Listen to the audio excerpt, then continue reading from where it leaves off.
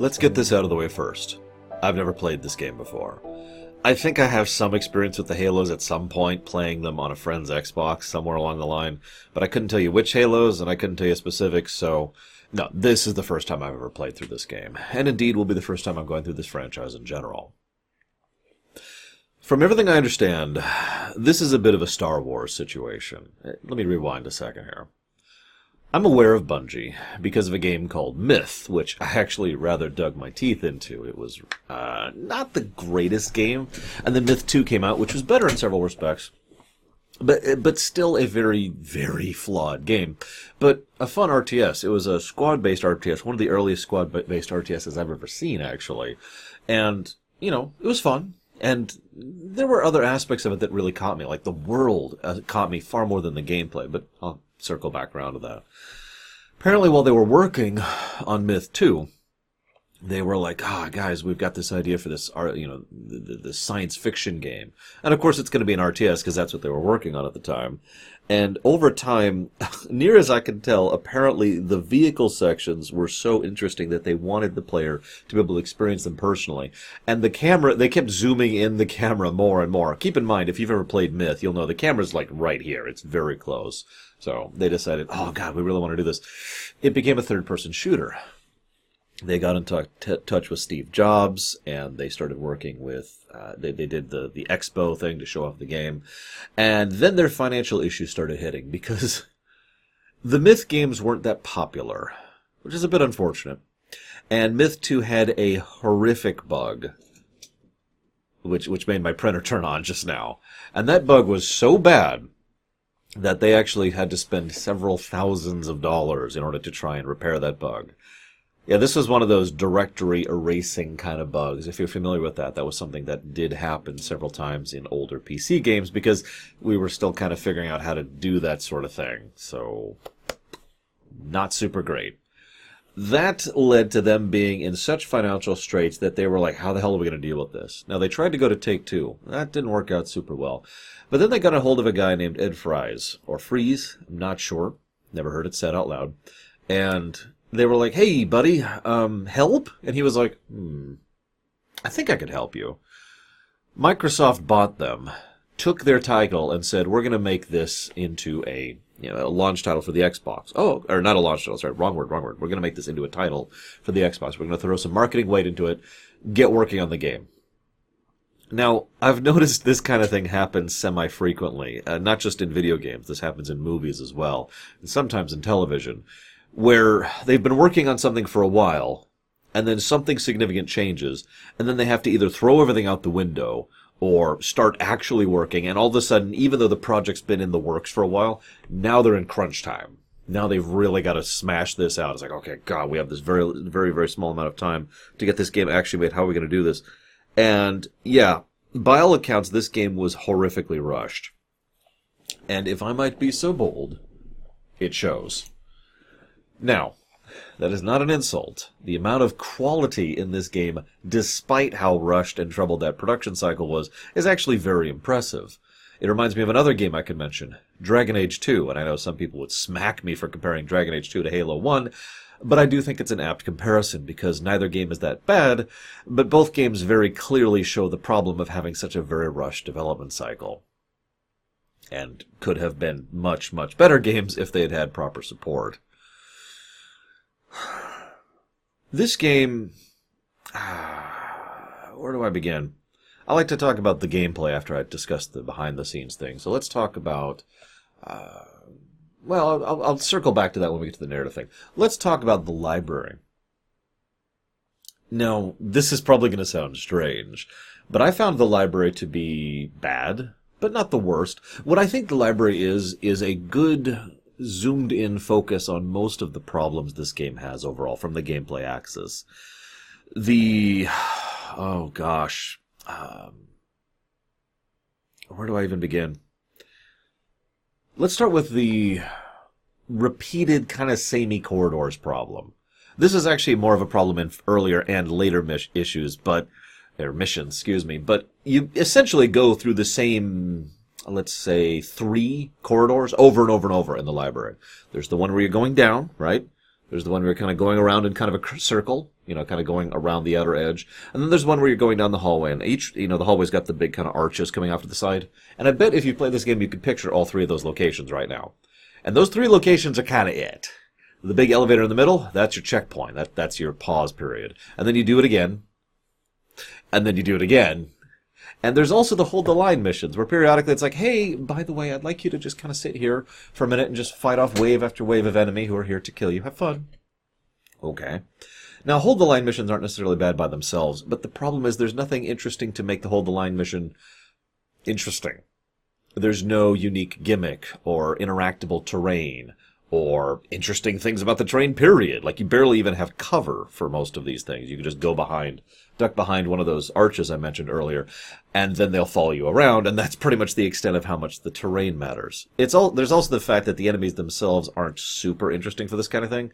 However, I'm willing to give a pass on that, because I think, as I will talk about later when we get to more positive stuff, I think the design of the Flood is quite good for what they're supposed to be. So I'll let the Flood go, but I do think the terrain is bad. I do think the total lack of any kind of gimmicks whatsoever is bad. And I do think the repetition is bad. Then we add on the fact that it's actually quite easy to permanently miss dialogue that our good friend Guilty is saying as we're walking through. Relevant dialogue, I might add. That's something that bothers me in video gaming in general, but especially in a situation where I am like, oh god, oh god, oh god. As I was saying. And you could say that's the point. And I would be with you, except for the skippable part. The fact that you could just flat over miss bits of dialogue because you are running forward too far. Not great. But then there's the biggest reason the library doesn't work for me. And this is probably my single biggest complaint about the game in general. The checkpoint system. Now, I know that we can't possibly expect a game that came out after Half-Life to have the same features that Half-Life did, but when I was reviewing this game, I kept comparing it to Half-Life 1 specifically, because I feel like that's the most apt comparison for a game of this exact design. It feels like a Half-Life styled FPS. Heavy story focus, several missions, obvious campaign element, and most of the elements of design when it comes to health pickups or enemy variety or gun usage. All of that felt very Half-Life to me. Now, that's not an insult, but at the same time, it does show some of the problems of both games. And in fact, we've already reviewed Black Mesa, but if we ever actually review the original Half-Life 1, I will have many of the similar complaints. But I'm getting off topic. In Half-Life, you have the F5 key. In Halo, you have the checkpoint system. Now, I don't know the exact specifics of how this works, but even just with my own testing on camera, plus what people were telling me on stream, I could give a decent idea of what's going on here. There are certain points in the map, probably a literal line, given how these things tend to be designed, where if you cross over it, that's a checkpoint. And now it does a snapshot, a quick save, of your exact status and where you're at that particular point in time. Now, because of the nature of the game and how it's designed, they don't want to literally take a snapshot. So what they do is they force you to be out of combat while doing that. No active enemies who are actively tracking you, no active damage, etc. So you have to be completely out of it in order to do that. Now, this is relevant because the game likes to do randomization when it comes to enemy spawns and enemy AI cycles, I've noticed. That's a good thing. It helps to vary things up. But this is probably part of why they didn't want you to be able to just F5, because if you did, then you'd get the exact same enemy spawn you did last time. There's one section where I was trying heroic difficulty and I was stuck on a bridge.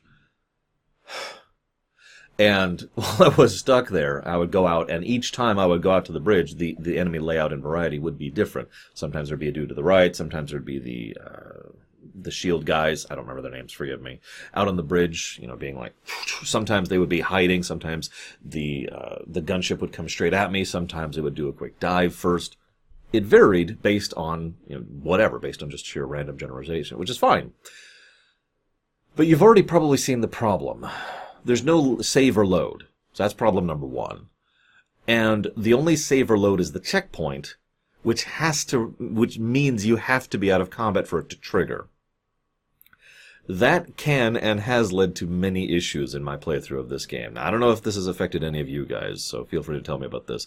Knowing that, I was able to game the system several times. This is probably one of the reasons I didn't have as much issues with the library as I probably should have. Because I would go out of my way to trade bullets for save points on the library. Just pause and sit there and burn through most of my ammo trying to kill the overwhelming amount of flood that were surrounding me. And once all the enemies were gone, checkpoint. And now I don't have to repeat the previous, 5, 10, 15 minutes of section, which is what happened the first time I went through. I actually got quite a ways through, died, and then went back to the very beginning of the library because I had been in combat the entire time. You see why this is an issue and why I say the library is such a magnifying glass on the issues of the game as a whole. Now, that being stated, there was one other mission that I disliked more personally, although it's mostly for another element, and I'm probably being too harsh on it. It's the Betrayals mission, which is immediately after the library. Now, my tolerance for that mission was probably ruined because of the library itself, but the problem is it takes that repetition problem and just cranks it up. Picture this for a moment, for those of you who haven't played this game. You have 3 rooms to go through, A, B, C, okay? Now, all 3 rooms look identical. That's a problem with this game in general, as I already mentioned. So you go through A, B, and C, and then you go forward in the game, and later on you go through B, C, and A. That's that mission. The repetition, the backtracking, the padding, it felt like just, okay, we need to make the game longer. And that's entirely what that section of the game felt like. It didn't even feel like I was accomplishing anything of significance during that particular mission, whereas in most other missions I felt like I was actually pushing forward the campaign. Even in the library, I was actually trying to do something in order to try and advance the story and the narrative. Whereas all I was doing in the padding mission was trying to offset the, I don't remember what they're called, the pulse shields, the things I had to walk into that nuked my shields. Oh yeah, that's also when I discovered Halo uses monster closets. Check this out. There's one where you've got the pulse thing. I forget what they're called. Please forgive me. And you jump into it. It nukes your shields, obviously. And then enemies spawn right next to you. Now, that's not the monster closet, although it kind of is. But in order to get in here, you have to get a flying ship. I don't remember what any of these are called. Please forgive me. You get a flying ship up here, and you land on a platform, which is out here completely by itself. There's no other anything. It's just a platform. The only way up is to fly up here, okay? So you land on the platform. You walk in, it's one corridor, and there you are. As soon as you hit the pulse and start heading out, a whole bunch of monsters spawn in that corridor to come swarm you. and on camera, I'm like, where did they come from? Where did they climb up? Insert, they're coming out of the walls joke here. Now, obviously, I'm doing a lot of complaining here, and I do apologize, but that's because I wanted to front-load the negatives. It is easy to understand why this game managed to get the cult following it does. While it shows its age, there's some good design decisions here. Let me start with the best thing, in my personal opinion, the guns. Now, there's 2 aspects to the guns. There's utility and there's visceralness. Now, the utility of the guns is very well designed in this game. Each gun fills a very specific niche and does not particularly overlap the other guns. The fact that you're limited to 2 guns actually kind of sucks, but I don't think it really detracts from the game too much. It just diminishes what would otherwise be a very interesting tactical choice, I think, because each gun fulfills its own niche, and you fight a lot of enemies who should be fought with different guns. But even from it does a lot of things right, too. I was talking about the shotgun. The shotgun is actually a fairly well-designed shotgun. It has the usual shotgun benefit, which you're probably thinking, the spread fire, right? No, the usual shotgun benefit is the fact that you trade reload time for shoot time. Let me explain what that means. This is effectively a form of cooldown control. If you are firing the assault rifle and you run out of ammo, you then have to grab the ammo, put in a new clip, put it in, and put it down. During that whole period of time, you can't do anything. You are locked out, you are on cooldown. That's how most guns work. A shotgun, put in a shell, put in a shell, put in a shell, and at any point in time, you can interrupt your reloading and then just start firing again. You can put in a shell, shoot, put in a shell, shoot. And if you need to, and Lord knows I had to several times, that is an option. That's one of the main benefits from a pure mechanic perspective of a properly designed shotgun. This game does that, obviously. The shotgun also has another feature, 2 features, I would say, which differentiates it from most other shotguns. First of all, its range is actually decent. In most video games, the shotgun range is maybe 10 feet in front of you. And that might be exaggerating. It might be shorter than that. It is effectively a melee weapon. In this game, it was probably closer to 50 feet. And that might be exaggerating a bit as well, but there were several times when I could effortlessly kill someone who was way over there with the shotgun as long as I aimed properly. Good design. Second thing, though, and this really helped to make the shotgun interesting, is its cone was tighter. Now, this is a matter of preference, but usually a shotgun does something like this, right? in most video games. This shotgun was a little bit more like this. It was still a heck of a spread, but it was far more of a cylinder of death coming out from you rather than this giant spray. The cylinder of death meant you could focus a lot of that firepower on a single target much more easily. Now, that did diminish some of its AoE potential, but it also meant you could very effectively bring down it basically meant the alternative of an AoE. Rather than hitting 5 targets for 10, you could hit 1 target for 50. And now you have 4 targets. It's the other approach to AoE. There's a lot of interesting design decisions in this game like this, and I wish I had time to properly analyze and discuss why that is. Apparently there's a making of video that they pushed out, which is about an hour long, it would be very interesting to go through and learn why they did certain things they did. My favorite gun, by the way, everyone kept asking, what are your favorite guns? The other one's the sniper rifle. You're probably thinking, wait, the sniper rifle? Yeah, I mean, it's very cool, but I also absolutely adored it. But no, you're probably thinking, why? Well, I haven't talked about the second thing they did properly, which is the viscerality. That's probably not a word, and I probably don't care.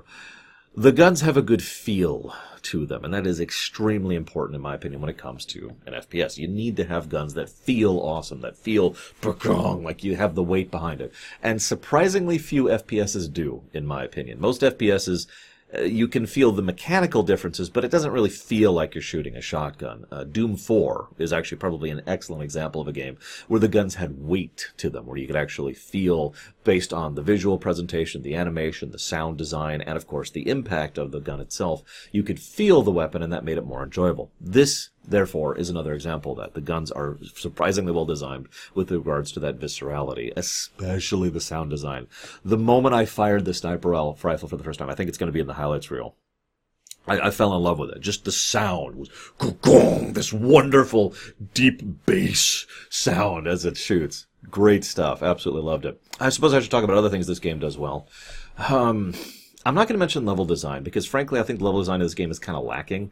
It makes sense. They started off with an RTS. They kind of went to an open world thing, and then they rushed and had to push that out. So a lot of the maps feel literally incomplete, and it makes sense now knowing why that is. They're not bad, though, and they are at least mission structured and mission objective-y, and I think most of the early missions are much better in overall design than the latter half. Pretty much when you hit to the library, it's like, okay. Vehicles, there's an interesting emphasis on vehicles in this game. There were 4 vehicles I drove in this game, and all of them were fun and distinct in their own ways. There's the Glide Mobile, which is the Covenant ship, which is just strafes are us. I actually slid almost immediately into that one because I used to play Unreal Tournament 2003 a whole lot, and there's a vehicle in that's basically the Strafe Mobile. I don't know what it's called in Unreal Tournament 2003. It's been a long time since I played it, but it felt exactly the same, and I'm pretty sure they borrowed from this one. There's also, of course, the flying one. That one was really hard to control, and really, I only really used it for the mission where it was required. Nevertheless, felt different, and it was nice to have something that was an actual flyer. There's the Scorpion. I do know the name of that one. That's the tank. That was fun. And that came right after a bridge section, which was immensely frustrating, so it was nice to have the catharsis. But the one I actually liked the most is the one that was the worst, technically. How many of you played Mass Effect 1? How many of you like the Mako in Mass Effect 1? I like the Warthog for almost the same reason. It's actually a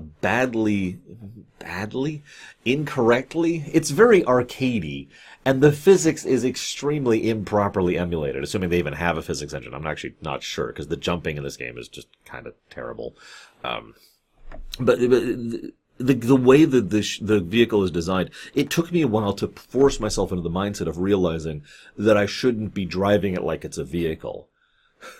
Because it isn't. It doesn't function that way. The best example of this I could show, I was playing mouse and keyboard, is you can be gunning it, and if you just swivel, because you steer with the mouse, if you just swivel, the vehicle will pretty much pull a perfect handbrake turn, despite gunning it and swiveling immediately, which is not how any of that should work. And it took me a while to get into that mindset, but once I did, it was very good fun, and I actually enjoyed the Warthog quite a lot.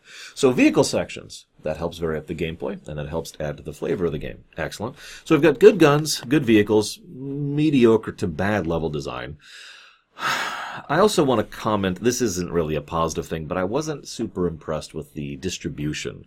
Near as I can tell, the game is designed for you to take enemy weapons and use them. Early on you get Covenant weapons, which are good against Covenant. Later on you get more UNSC weapons, which are good against Flood. The enemy that you fight drops the weapon that is good against them. Okay. I don't like that too much. I think that would have worked better if, A, you had the ability to just have more than 2 weapons. Because at that point, what would happen is you would run it dry on the shotgun after a while, right? But because you're still fighting, like let's say you're going through the game and you would completely run dry on the machine gun ammo because you're not getting any more machine gun ammo because you're not fighting anyone who drops it. But you have tons of ammo for these other things, so you're kind of naturally encouraged to go ahead and use the Covenant weapons, which would then allow you to switch that. And then when you start fighting the Flood with the Covenant weapons, you'd run dry on the Covenant weapons and get more ammo for the previous weapons. I think that would have worked better that way. But B, the other reason I don't think it works very well is looting is kind of irritating in this game. I had a really hard time seeing where the guns were in several cases, and the fact that you have to hold down E in order to swap a weapon was not something I was super fond of. I would have preferred something where you could just run over it, which, again, would make more sense if you had more than 2 weapon slots. But I digress. But the enemies... The AI is actually really good. I don't know much about the specifics, unfortunately. I wish I did. I talked extensively during the Half-Life lore run about the nature of how they pulled off the illusion of AI when it came to Half-Life 1. Because they don't actually have proper AI for the Marines in Half-Life 1. They just have very complex... That's the wrong word. They have a series of scripts which they have strung together in a very complex way. The scripts themselves are quite simple, but the way they designed them and overlapped them to emulate AI is actually quite brilliant. Near as I can tell, and again, asterisk here, I wasn't able to do a full degree of research because I have to start Halo 2 later today, but from what I could tell and from what I did look in, apparently this is actual AI design, and frankly it shows. Probably the biggest thing I like about this game's difficulty is the fact that the AI so demonstrably changes as you switch between the difficulty modes. When Shadow Machine and I were playing on Legendary, it was very noticeable how differently the patterning was of how enemies would move, how they would attack, how they would approach, how they would flank, just all sorts of stuff. And each enemy, of course, has their own scripts, AI, whatever it actually is. So each enemy does operate differently. This was most obvious when I started fighting the Flood. I loved that, by the way. The Covenant, you notice this. This is well designed, too. When you're fighting the Covenant, you're fighting like 4 guys. Maybe 8 on the high end. Those are the really big battles, and when there are 8 Covenant in one battle. Usually it's more like 1 or 2 elites and like 3 or 4 grunts. And that's it, right? Relatively small group, but they're running around, they've got ranged weapons, they know how to flank you, they know how to hide. They will wait for a fairly long period of time until they think you're not there. Apparently they will actually track your inputs on Legendary. That probably explains part of that as well. The Flood, they charge you straight on. Now, you're probably thinking, well, that makes it so much easier, right? No, because at that point, what they're doing is the people in front are serving as body blockers for the people in back, which is that's the Zerg Rush concept in a nutshell. The early wave's purpose is to chew up ammo and time so the later wave can get there. That is the mechanical version of a Zerg Rush.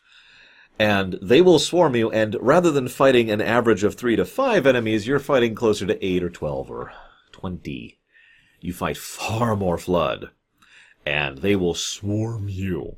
And they've got the combat forms, which of course have all sorts of guns. That's where you get the ammo from them.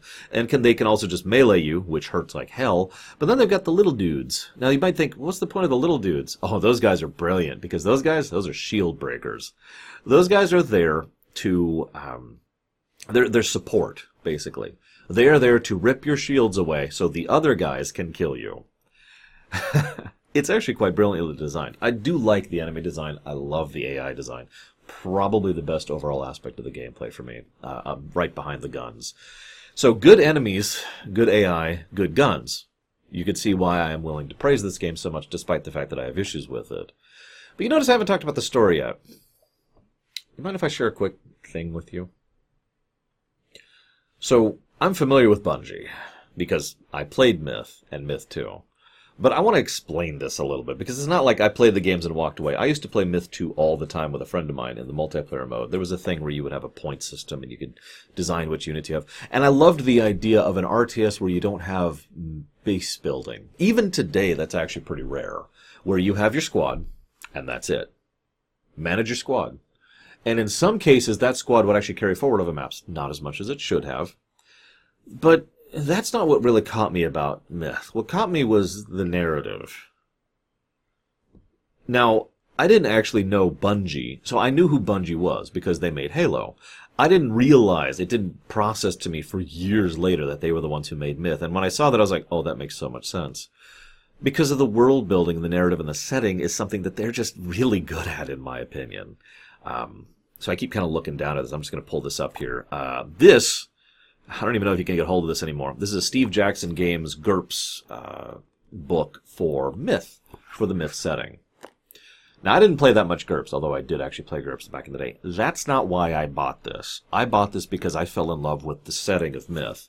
And this thing is absolutely chock full with lore. So much lore. Like, there's stats, right? Here's the Brigand, for example. It shows how many points they cost, GURPS.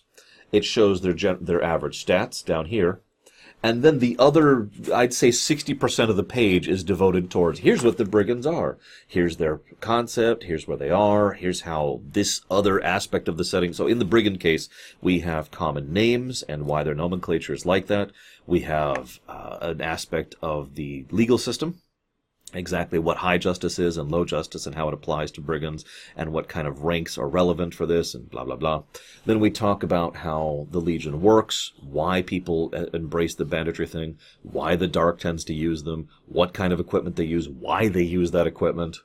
This is a lore treasure trove. Anybody even remotely interested in Bungie lore, I highly recommend picking up this book if it is available. I actually don't know. I bought this a very long time ago. This came out in 1999. And I'm pretty sure that's when I bought it. God, yeah, I was in high school when this came out. Just leaving it. Anyways, point being, the lore and narrative of this setting so caught my attention that I actually, to this day, have based certain elements of my own setting, the Extant, off of Myth. Which brings me to Halo.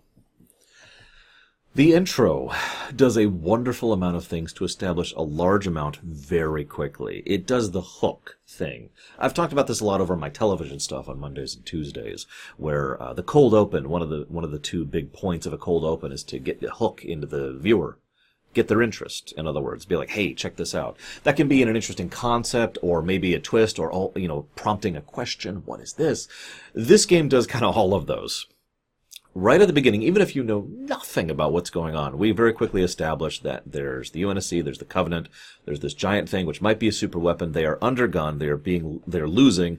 The Master Chief is some kind of super weapon. Cortana is some kind of super AI. Keyes is super awesome.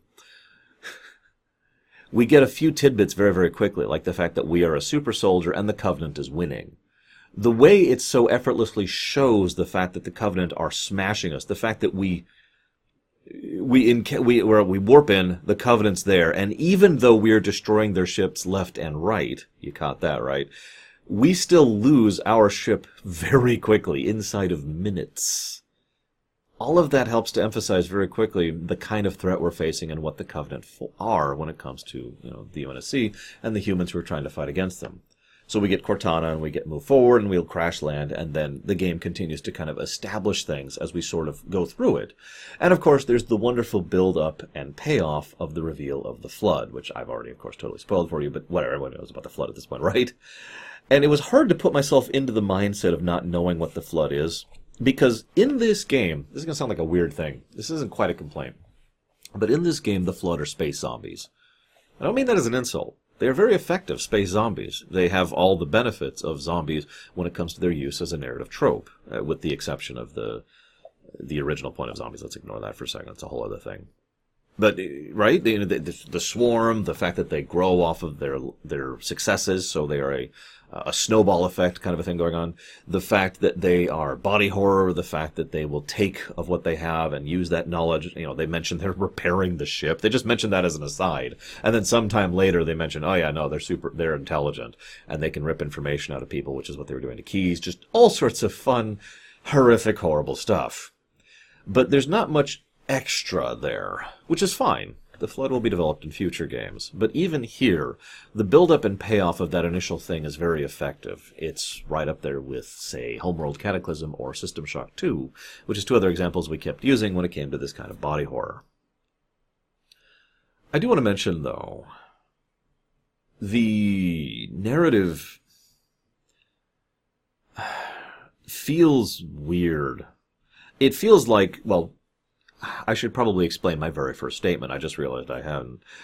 I mentioned this is a Star Wars game. Allow me to clarify. There's Star Wars, A New Hope, and then there's Jurassic Park. Now, what's the difference between these two things?